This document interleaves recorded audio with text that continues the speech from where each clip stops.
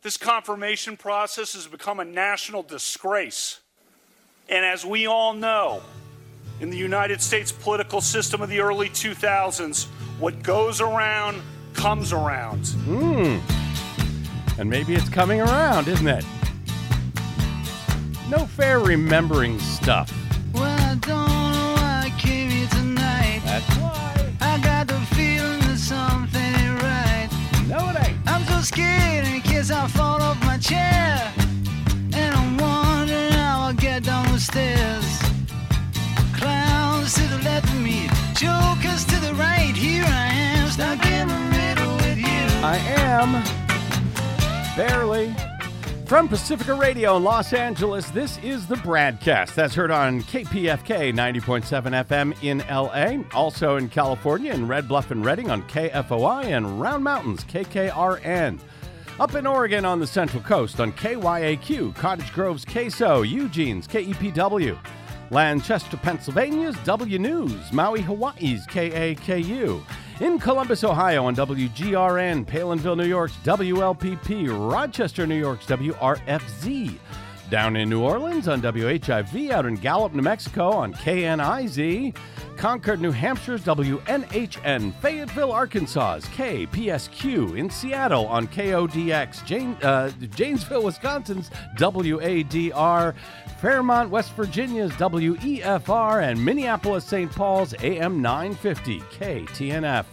We also stream coast to coast and around the globe every day on the internet on the Progressive Voices channel, Netroots Radio, Radio for Humans, NicoleSandler.com, Radio Free Brooklyn, No Lies Radio, Detour Talk, and most of your favorite podcast sites. Blanketing Planet Earth. I'm Brad Friedman, your friendly investigative blogger, journalist, troublemaker, muckraker, and all-around swell fellow, says me from bradblog.com. My huge thanks to both Desi Doyen and Nicole Sandler for covering for me yesterday. As you may be able to tell, I have been overtaken by a sinus infection and or cold that has left me well, Des, I don't sound great today, do I? Well, you do sound a little different. That's true. But you know, you really wouldn't have wanted to hear me yesterday. As bad as this also is. True. Yeah.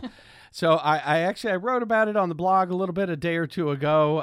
But after not being sick with a cold or flu for, I don't know, maybe 10 years, I've now been hit 3 times over the past 2 months. Twice with COVID in January, and now this, which, as I noted at bradblog.com, isn't COVID, even though it is not entirely unrelated from my infections last month, which you can read all about at the blog. Now, Desi thought I should probably stand down today as well, because I am having trouble getting over this, and she's probably right.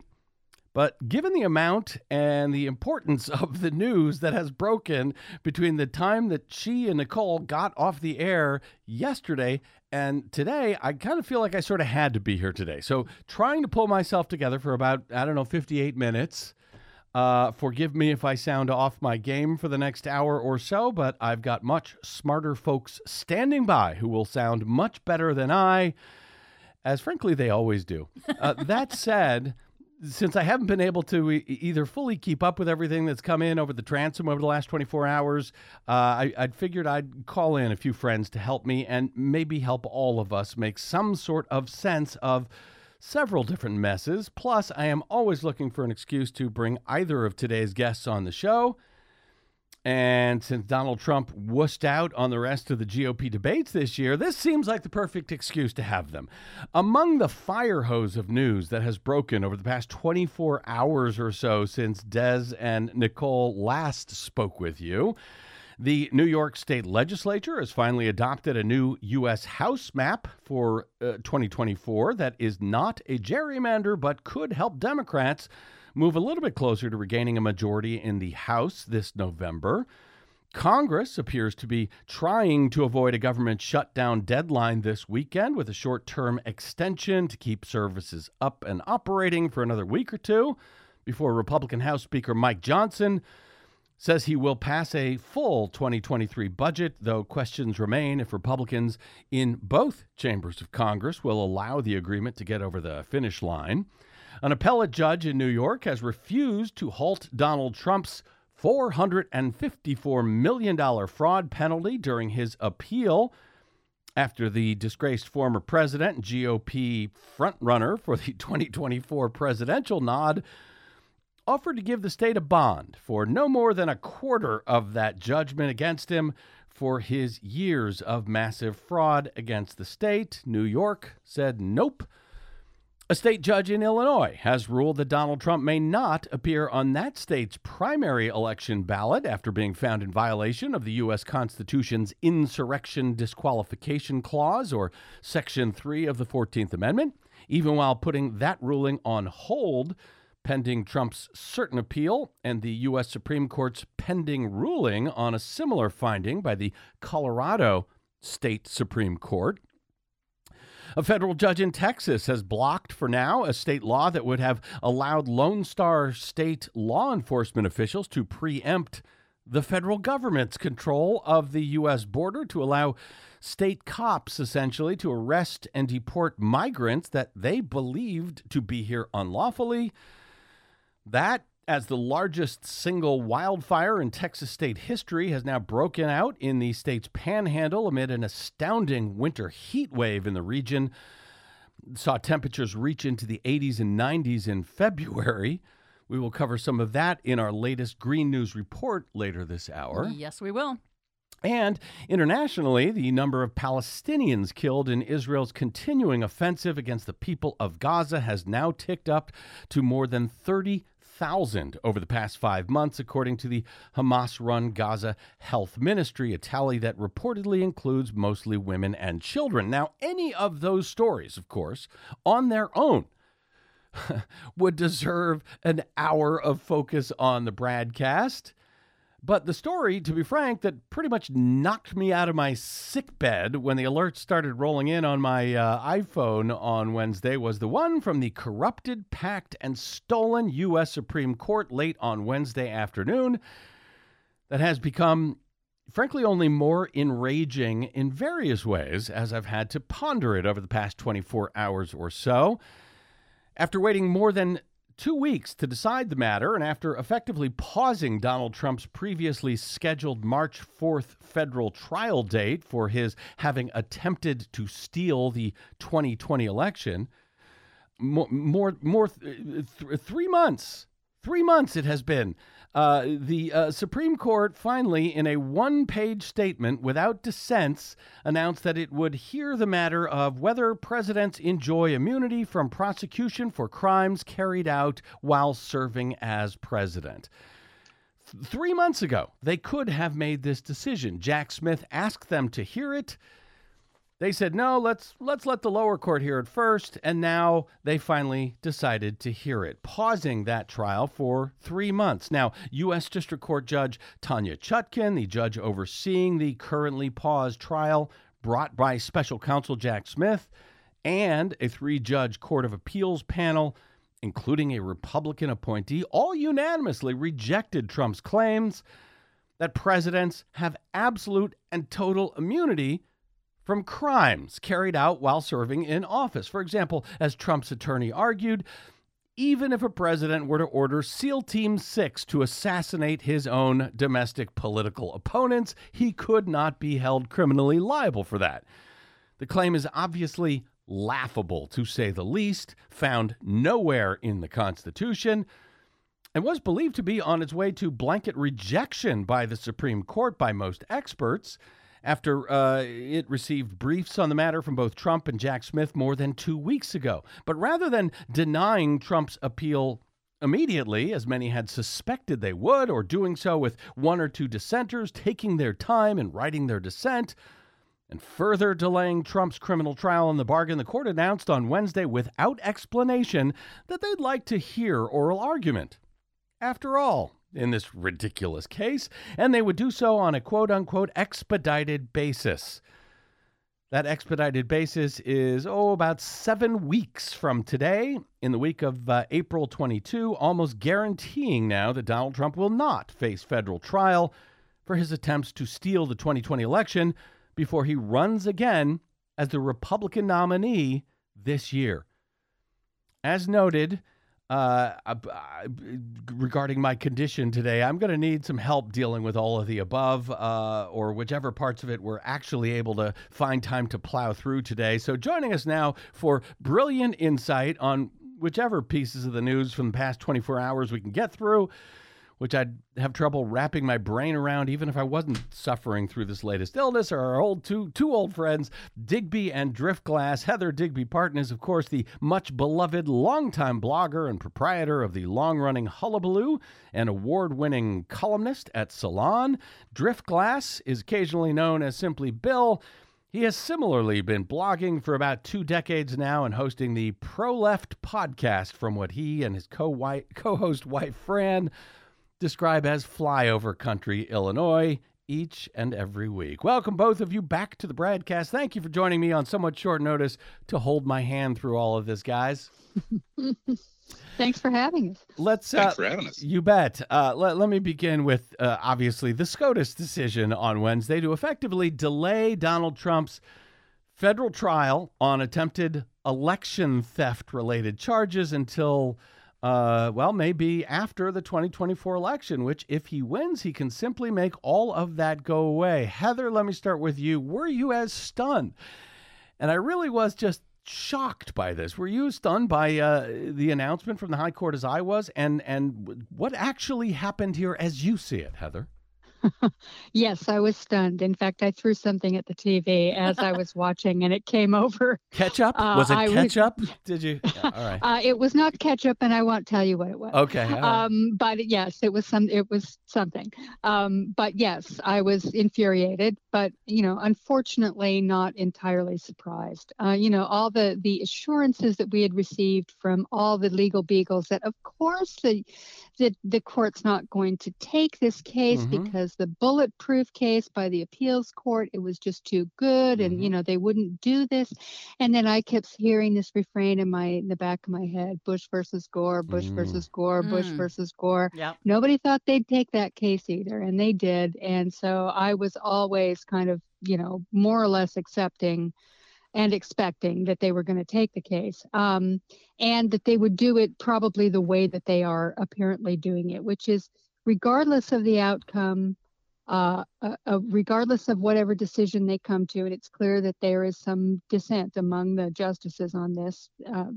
It's obvious that that's what's going on. And whatever conclusion they finally come to, the de facto decision here is to delay, and delay helps Donald Trump. And, I suppose that they might rationalize in their heads, well, even if he is acting completely crazy and wants to send out SEAL Team 6 to kill his political opponents, and there's nothing, and we don't think that's a good idea, he deserves to have a vote from the American people without this hanging over his head. So, seriously, I think that's what some of them anyway that might be less insane than the others may be thinking. Well, it has to be at least 4 of them in order to 4 of them. Yeah. And yeah, go ahead. Just to briefly follow up, the fact is that this has been baked into the cake, I think, from the beginning. I think that we were never going to get a trial before the election. And ultimately, everybody, I'm sorry to have to tell you this, but it's going to have to be the grinding out of a political campaign, a presidential campaign, and people are going to have to vote this guy out. They're not going to get any help from the judicial branch, which has been packed with Mitch McConnell's cronies for the last decade. And, all we can do now is hope that the gears of democracy haven't been so gummed up that we can't win an election in November. No hope from the federal judiciary in any event. The state might be a different issue. We'll get to that in a bit. Driftglass, given the timing here, 3 months after Jack Smith actually asked for such a decision like this, 2 weeks for them to finally say, okay, we'll hear it, another 7 weeks before they actually will hear it. I mean, does it just give up the ghost here that this is simply is this a corrupt decision, period, end of story? It's a corrupt court, and that corrupt court has rendered a corrupt decision. And a whole lot of people have been twiddling their fingers and worrying and furrowing their brows about how awful it is that some Democrats are if you start going around questioning the legitimacy of the court, well, that could be, threatening to our democracy. That would be a bad thing. Yeah, but what happens when the court is illegitimate? What other word would you like me to use? I mean, I seem to remember a woman by the name of Hillary Rodham Clinton, I think, warning that Donald Trump could appoint as many as 4 or 5 Supreme Court justices, and that would be very, very bad. And of course, that was laughed off because, the Supreme Court, what does it matter? That's never going to happen. And he got what he paid for. He packed the court with the help of his good friend Mitch McConnell, who's departing the scene at least a little bit. And the analogy I used when talking to my wife was Hyman Roth is not Meyer Lansky. And that's from The Godfather too. Hyman Roth is the mob lawyer, is the mob accountant, who is a bad guy who's based on the actual criminal Meyer Lansky.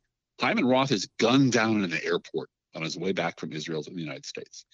And he gets his comeuppance. But Meyer Lansky died in his bed at the age of 80 with money in the bank, and and he's fine. This is what actually happens to a lot of bad guys. Mitch McConnell will die in bed of old age. Donald Trump is never going to see a day in jail because that's how things go. And the minute that these people were able to start packing the court, going all the way back to Clarence Thomas, this was coming. And so, my Senate can take a lot of pride, and Joe Biden can take a lot of pride in all the judges they've appointed, but every one of those judges can be overruled by the Supreme Court. And those guys are going to be there for the next 20 years. And Digby's 100% right. This is going to be a straight voter fight. This is going to be a grinding campaign. At least it's clear now. At least we know who we can't depend on, right? You can't depend on the courts. You can't depend on the media. The Republican Party is insane and out and proud about it. And it's a straight up fight between the good guys and the bad guys. So, that's the world we now live in. Well, that is, of course, an exceedingly cynical view of all of this, which is what I would expect from you and from all of us at this point. And you're mentioning Hillary Clinton and what she had warned about all of this. It reminds me, as I noted at the top of the show, Driftglass, you've got a podcast that's actually called No Fair Remembering Stuff, where you remember stuff like that. Well, after hearing this news over the past 24 hours, I remembered something else. I played a bit of this at the top of the show. Let me play the fuller clip, and then I'll ask you guys something about it. This was then Judge Brett Kavanaugh in September of 2018 at a Senate confirmation hearing after a number of women had testified that he had sexually assaulted them years earlier.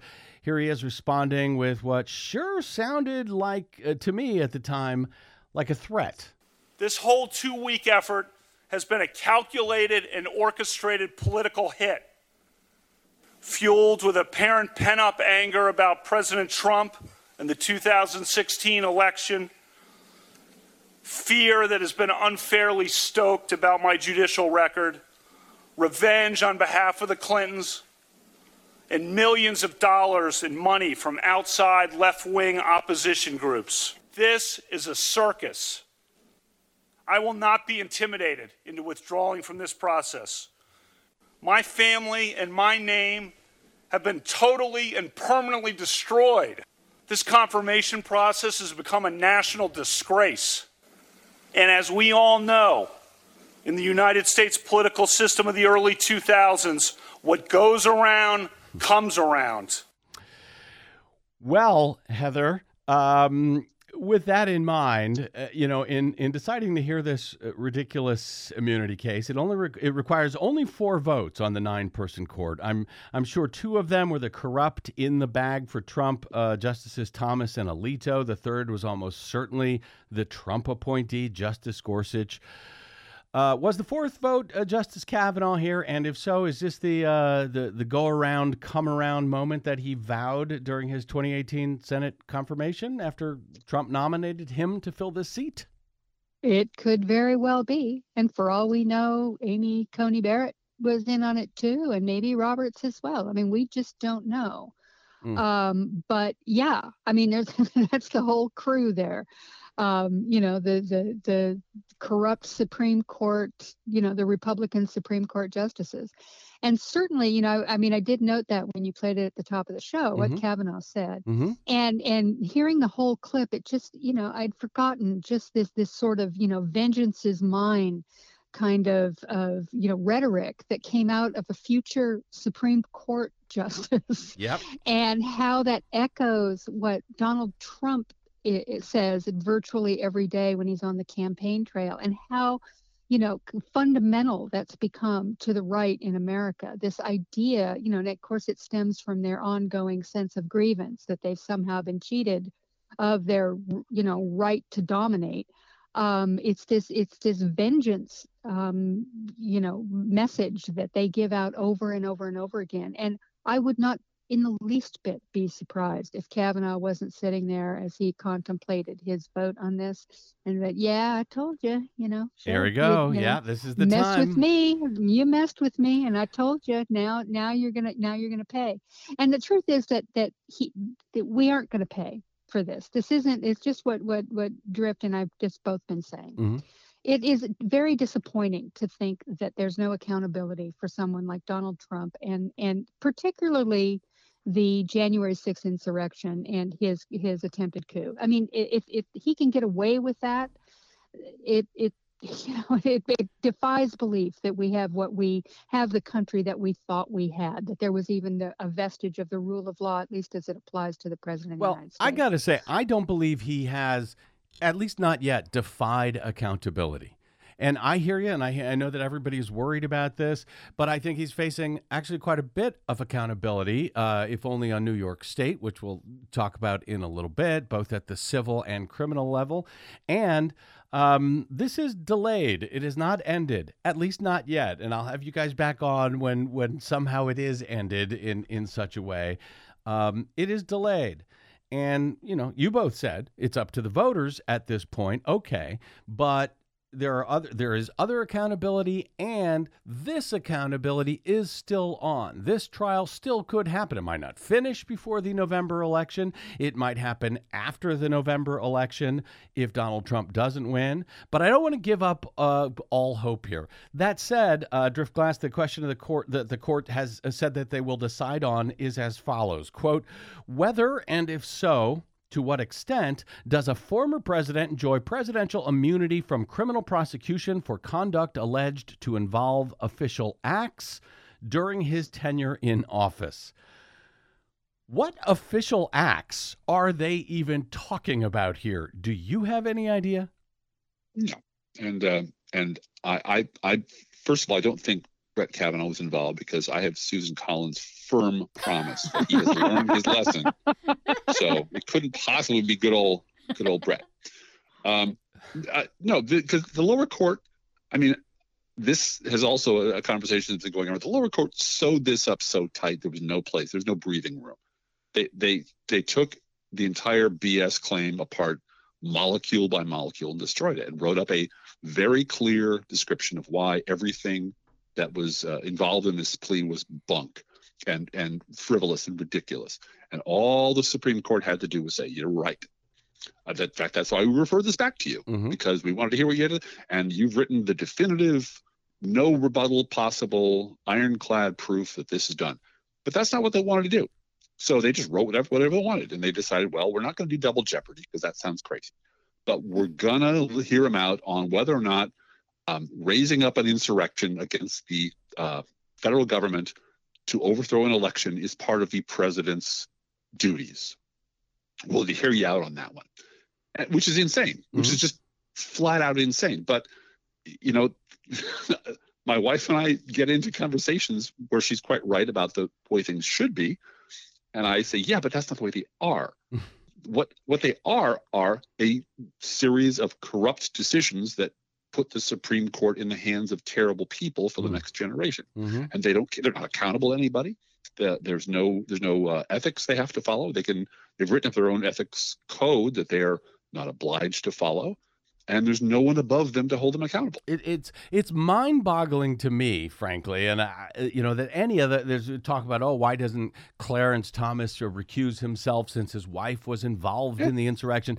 Never mind that. It's mind-boggling to me that any of the three who were appointed by Donald Trump would sit on a case without recusing themselves. I mean, if the person standing before them was the chief at a law firm that they worked at, they would leave. But the guy who appointed them to sit on the bench for life, his very future is before them, and they're all just ringing in on it like it's totally normal. Why would we recuse ourselves from that? Well, at least a couple of these people committed perjury during their hearing. Yeah. They very clearly said, Roe versus Wade is settled law, and they voted against it. So they clearly lied during their confirmation hearing, which should be disqualifying. But once you get to the point where you're just you're at God Emperor level, you're indestructible, nothing can get to you. Then it becomes, what sort of person are you? And these are terrible people. So why would I recuse myself? Why should I trouble myself? Why can't I accept huge RVs and vacation homes and my mom's house paid off? Because what are you going to do about it? There are no consequences. What court in the land can you take me to? That's right. They're above it all. Yep.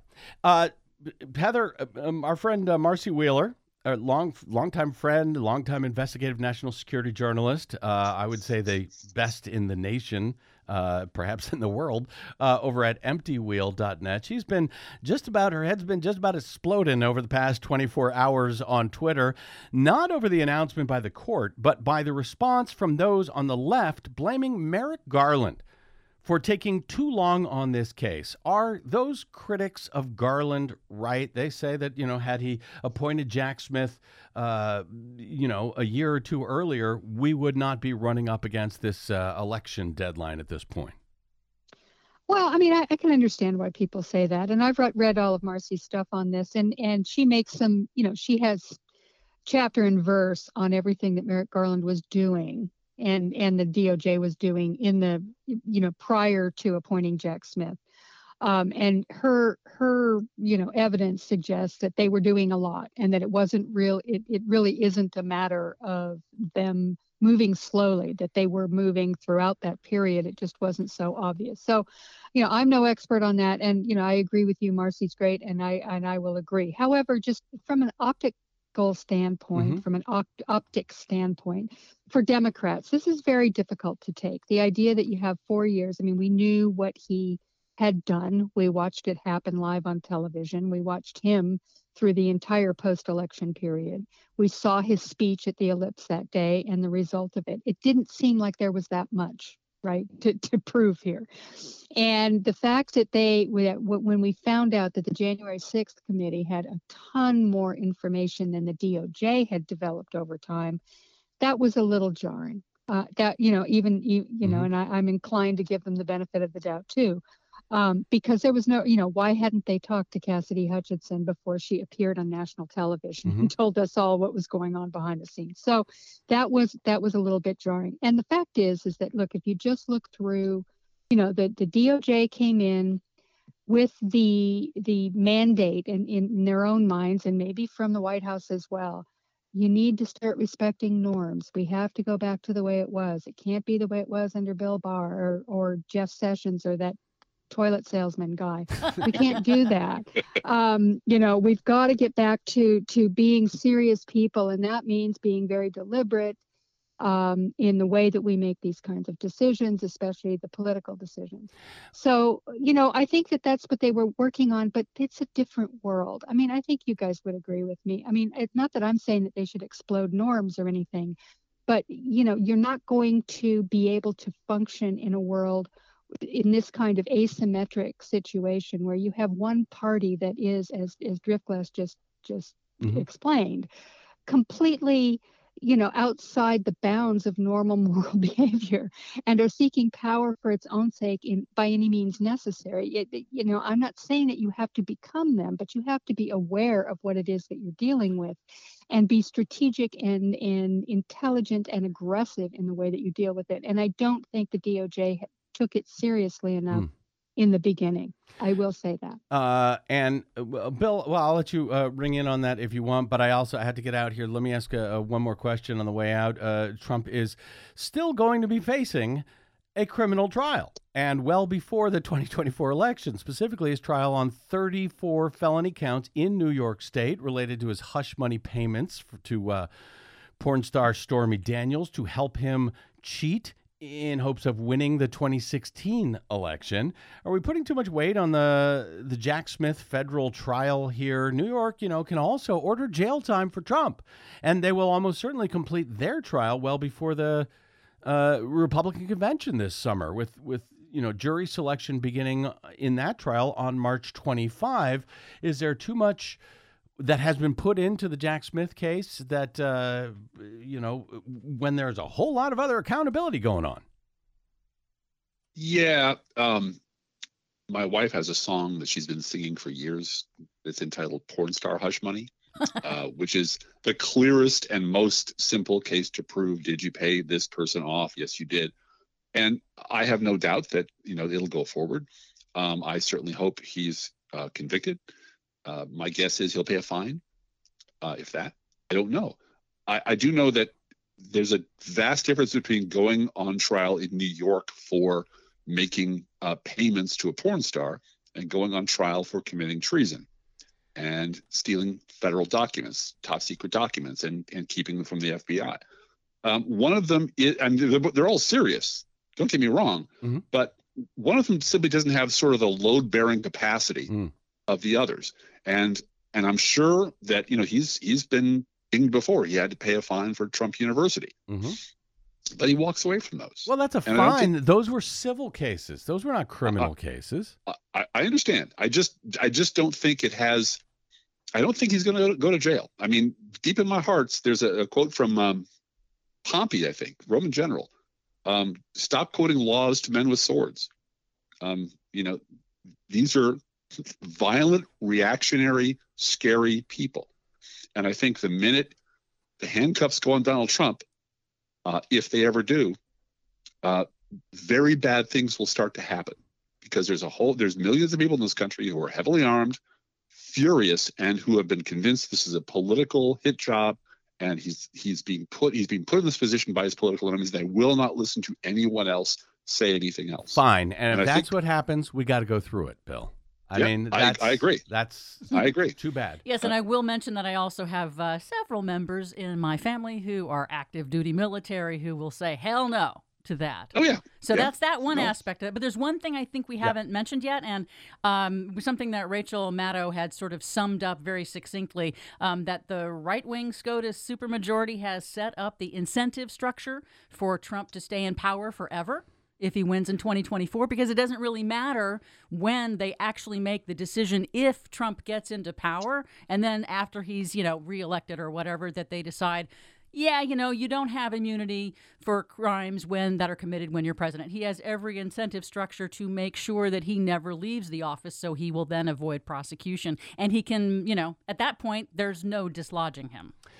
Yeah, and if he's convicted of porn star hush money, he will appeal. Right. And he will appeal again, and he'll appeal right into the moment when he is dictator for life. And then it becomes, irrelevant. Yeah, so then we get back to the same thing, which is the last bulwark is voters turning out in big enough numbers to make sure he stays out. On all of those cheery notes, I need to take a quick break here, and we'll come back with thoughts from our guests, Heather Digby Parton and Driftglass, on a few more of the breaking stories over the past 12 or 24 hours, including arguably, I think, some much brighter news, as I've been underscoring, out of New York, where the state judicial system has no Trump appointees on it, and where they do not seem to be giving an inch on the $454 million fraud penalties that Donald Trump has been found to owe the state. That and whatever else we can get to is straight ahead on today's BradCast. I am a sickly Brad Friedman.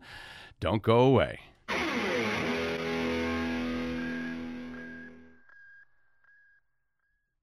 You're listening to the BradCast. We are 100% listener-supported, thanks to listeners like you who drop by bradblog.com/donate. Yeah, yo. Yeah, yo.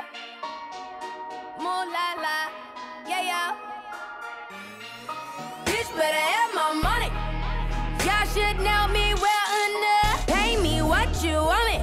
Don't act like you forgot. Bitch, better have my money. Welcome back. It's the BradCast. Brad Friedman from BradBlog.com. That seemed to be the message from the New York court system on Wednesday, as Donald Trump's appeal was largely rejected within hours as he sought to get permission from the court to put up a bond for just $100 million of the $454 million penalty he owes in the massive state fraud ruling against him and his company, his companies, his two eldest sons, and other top executives at those companies. Trump is hoping to appeal the fraud case, but he's got to put up either the full amount that is owed in cash or a bond for same in order to prevent New York Attorney General Tish James from being able to begin seizure of his assets to cover those penalties, even as Trump is fighting for his appeal.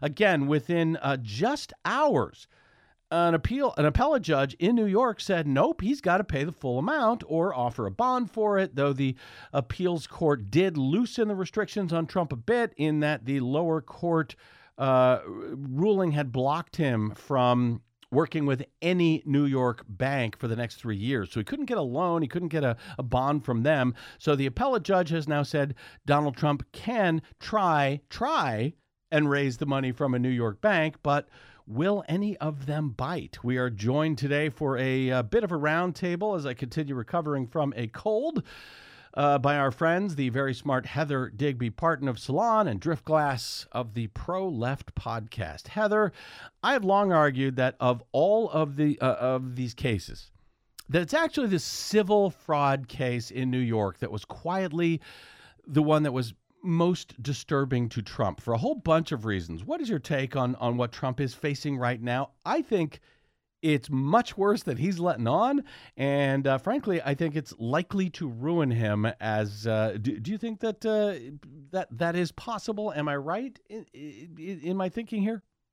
I think it's certainly possible. If you just look at the way he has reacted. I mean, he's running for president. He wins, these primaries. He's got Nikki Haley out there. He's under criminal indictment. He's got all this stuff going on. There's a whole lot. And what is he talking about endlessly and relentlessly on his social media? It's this case. It's driving him absolutely crazy. And It often happens in the middle of the night. And we know he often, posts in the middle of the night. But nonetheless, you can tell this is a guy who's just up late at night worrying about this. And well, he should. I mean, he's been bragging his entire life about having way, way more money than he actually has and being worth way more than he is. Mm-hmm. And now he's confronted with the reality here that he's going to have to show his cards. And if he gets kicked out of New York, really is gone from New York and can't do business there, I mean, that's the center of the financial system of the entire planet. I mean, he'll then be reliant on, some kind of fly-by-night small, investment funds elsewhere and foreign governments. Yeah. And honestly, this is one of the most shocking things to me is, I don't know if there'll be any banks in New York that'll bankroll him. There may be, who knows? I mean, all these rich guys stick together. But the truth is that he could, and they even bragged about this in one of their filings or one of their testimony. I can't remember which. I think it was Eric who bragged about being able to sell their properties to the Saudis for, vast sums of money. They could do it. And everybody, the eyebrows raised and went, yeah, why is that, Eric? Why are they going to pay much more than everybody else for your stuff? Well, apparently there's no law against that. And Trump could do that tomorrow. But that would be done. And he done. doesn't have to sell anything. Well, but that would be done before the election, and I mean, because this bond has to happen, or within the next 30 days, or she's going to start seizing his property. So, if that happens within the next 30 days, I would think we would know about it. Depends on how fast you can set up a shell company. Exactly. And there are ways to hide all this stuff. And, people, I mean, I've seen read a number of people who were sort of analyzing this and saying this could be something we wouldn't know about before the election. We wouldn't really understand it. But here's the kicker. even if we do, I have to wonder if it will make any difference. Will his people care that he's being bankrolled by the Saudis? I mean, look at his golf thing. Yep. He started that golf thing with the Saudi investment fund, and Yep. they gave Jared $2 billion, and nobody blinked an eye. It was just fine. So I think he could take money from Vladimir Putin, could write him a personal check, and nobody would care. No, I shouldn't say nobody would care. We The would, MAGA and, folks, Right. everybody, yeah. But his But supporters, his voters, I mean, he can literally do anything. That's why I keep saying and thinking that this is really about hand-to-hand combat with those people who do not care about anything he does and are now being fully backed by the official Republican Party, who are all either cowards or opportunists, and who are running with Trump. And there's none left. I mean, Mitt Romney, those kind of guys, they're done. And even Mitch McConnell, I mean, is checking out because it's over for any sense that it's anything but a MAGA party. And that is the real. That's where the battle lines are. And I gotta right there with that. I got to get out here shortly for our latest Green News report, but there's a couple of quick points I want to hit. Actually, Bill, very quickly on this. Donald Trump had said he's got some $400 million in liquid assets, in cash in the bank during one of his depositions on one of these recent cases. Was he lying then when he said he had $400 million in the bank, or is he lying now when he says he can only afford to come up with $100 million in a bond to cover the $454 million fine in New York? Well, flip a coin. I mean, he's lying about something. This is what we used to call a lose-lose dilemma. He's either lying under oath in one case or lying under oath in the other. But the point being, he could sell 1 square foot of Mar-a-Lago to Vladimir Putin for $1 billion. And that's all legal. He can do that. So, but this thing hanging over his head, this being perceived as broke. How broke are you? Well, I'm putting Laura Trump, I'm trying to get her in charge of the RNC so we can drain their funds into my pocket as well. But, again, the people who vote for him don't care. They just don't. And it is interesting and academic. And I think he's probably lying now. I think he doesn't have the money to pay this stuff. That's why he's trying to negotiate down to $100 million. He may have that. But he's getting away with it among his people. All he cares about is getting enough money to pay off whatever he needs to pay off by whatever means necessary. And once he's in the White House, he'll be selling Yellowstone. He'll sell everything. He will strip this place like a carjacker. That would be Yellowstone, the national park, not the TV show. Yeah. No, Yellowstone. Well, hey, whichever one will net him more money. Exactly. That's what he'll sell. I got. Yeah, go ahead. Quickly finish, Bill, because I got one more question I want to hit you with. But the core of the question is correct. The thing that he cares about more than anything in the world, more than his children, more than his reputation, is his money, is his reputation as a money guy. And that has taken a massive hit. So in that sense, there is some accountability there. Very quickly, this is on your home turf in the land of Lincoln here, the great state of Illinois. A judge on Wednesday has joined Colorado and Maine in barring Donald Trump from the primary ballot in your state.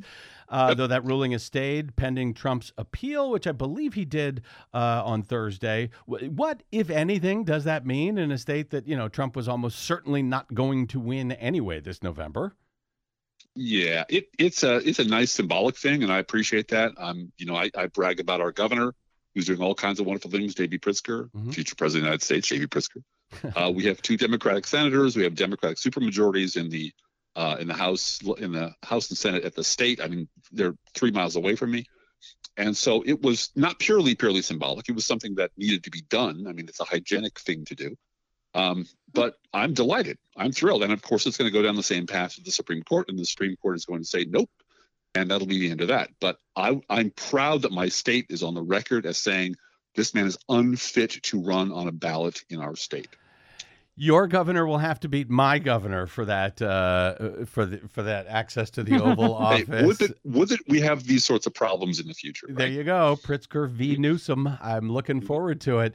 You know what? I think I better just get out. I was going to open up a whole new can of worms, What was that can of worms? Oh, it had to do with Israel. It has to do with the Michigan vote, uncommitted. I was going to give Digby 15 seconds to answer it, but I figure I'll be fair, and we'll come back to that one another time. You. Hey, no, thank you guys both for joining me here, getting me off the hook here while I am sickly. I'm sure I'll be bothering you for same, whether I'm sick or not in the future.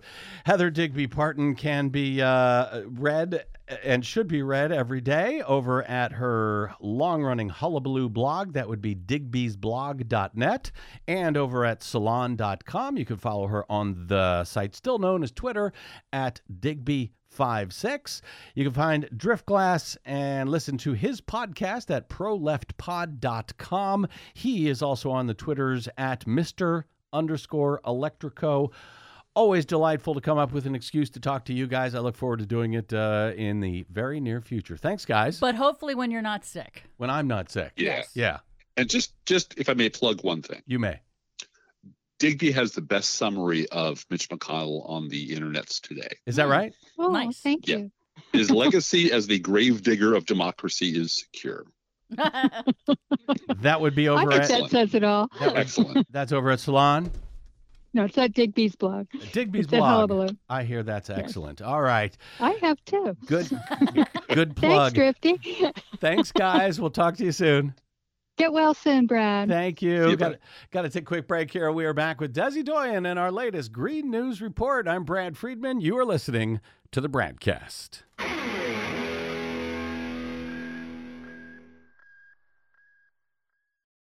Hi, this is Desi Doyen from the Green News Report and the BradCast.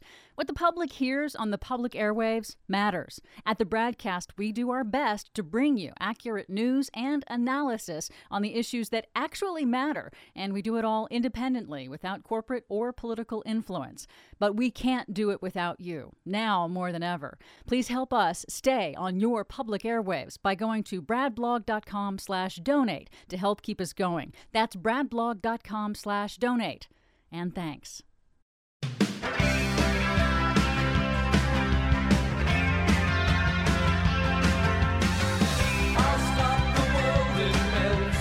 Welcome back to the BradCast. Brad Friedman from bradblog.com. Before we get to the GNR today, Desi Doyen, do you mind if I embarrass you a little bit here? I'm not sure. Well, okay, I will. Thanks. We are celebrating our 15th anniversary of the Green News Report this week. And on our 15th anniversary episode, I noted that to quote Kavanaugh, what goes around comes around, that on our very first Green News Report, you were sick as a dog. Yes. And I thought it was hilarious. And here we are, 15th anniversary of the Green News Report, and now I'm sick as a dog, and that you got the last laugh. Well, longtime listener Ed writes in to say, subject, 15 years, thumbs up. Desi gets the last laugh because her laugh and voice is true radio magic. Aww. Yeah, the 15 years of GNR is nice, says Ed, but 15 years of Desi's melodious voice... I know it might be a guy thing, but her voice is like sunshine. Sometimes I even pay attention to what she's saying, says Ed. Seriously, thank you both. Well, Thank you, Ed, and thanks to everyone else who has either written in or stopped by bradblog.com/donate to help us celebrate 15 years of the Green News Report and stay on your public airwaves, connecting the climate change dots in a way that no one else has or does even now, much less for 15 years. Well, thank you so much. That was very sweet. I appreciate that, and I'm blushing furiously. She is. But your voice, it is like sunshine. Okay, stop. You guys are going to make me afraid to talk anymore. Maybe, yeah. All right. All right, I'll leave it go. Anyway, very nice of Ed. Thanks for that. And speaking of Desi and sunshine, let's get to it. Our latest Green News Report. It started on Monday in Hutchinson County and has already burned more than 850,000 acres. Historic winter heat wave smashes records across the U.S. and sparks massive wildfires in Texas. Plugging those wells is critical because it secures the pollutants from seeping into the ground and the water. Groundbreaking Colorado lawsuit seeks to force oil companies to clean up abandoned wells. Plus, Shifting to electric vehicles and clean electricity will dramatically improve children's health, study finds. Will it improve mine? Maybe. I'll take it. All of those stories and more straight ahead. From BradBlog.com, I'm Brad Friedman. And I'm Desi Doyen. Stand by for 6 minutes of independent green news, politics, analysis, and snarky comment. Scientists are resorting to once unthinkable solutions to cool the planet, like dumping chemicals in the ocean, spraying salt water into clouds, and injecting reflective particles into the sky. It's all published in the New England Journal of Screw It, we're just throwing stuff at the wall. What happens if we blow up the moon? This is your Green News Report.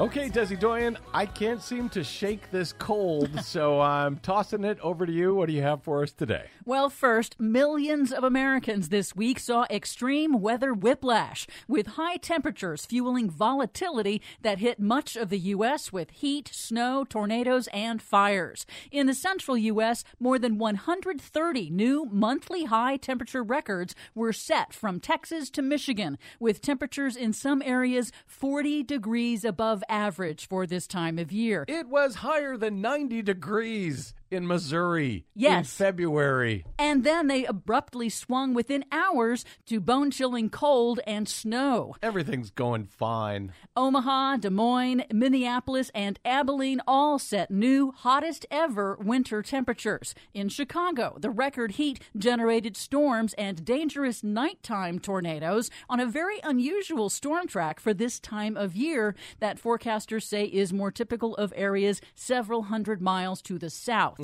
While weather roller coasters are common in the spring, studies indicate that man-made climate change is increasing extreme weather swings, with El Nino also providing another key factor. Well, you don't say.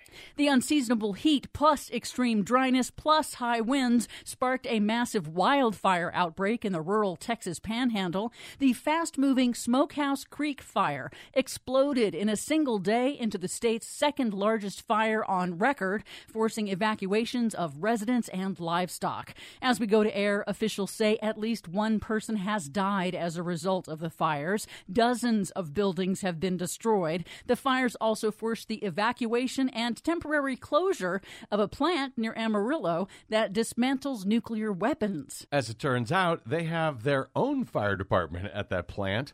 Hopefully, it'll be fine. Yes. Not entirely unrelated, way down at the South Pole, sea ice floating around Antarctica has reached an alarming new low for the third year in a row since satellite measurements began in the 1970s, due to global warming caused primarily by the burning of fossil fuels. Scientists with the U.S. National Snow and Ice Data Center say the alarming trend is further evidence that sea ice in Antarctica has undergone, quote, a regime shift and an abrupt critical transition.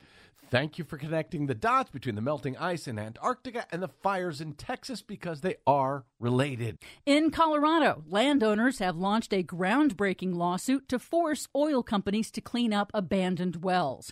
The plaintiffs allege that oil giant Chevron and several other companies fraudulently transferred hundreds of declining wells to a small company that they knew would go bankrupt in order to evade liability and avoid paying millions of dollars to properly close down the wells, instead saddling taxpayers with the cleanup costs. That's what they do. There are millions of those abandoned orphan wells, and the oil and gas companies just keep getting away with it. Yep, and abandoned wells leach pollutants into the air, soil, and water. If the plaintiffs succeed, it could set a precedent for other communities grappling with abandoned oil and gas wells. Finally, good news for kids. The widespread transition away from fossil fuels to clean energy and clean electric vehicles will dramatically improve the health of children nationwide and save hundreds of infant lives by 2050.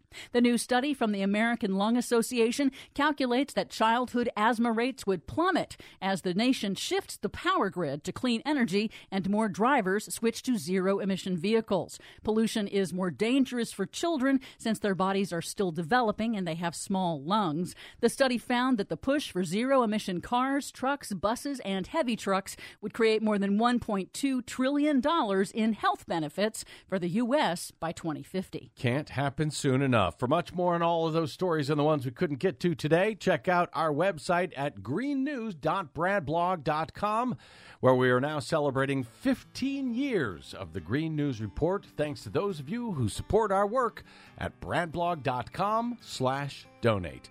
I'm Brad Friedman. And I'm Desi Doyen. And this has been your Green News Report. I can feel you breathe.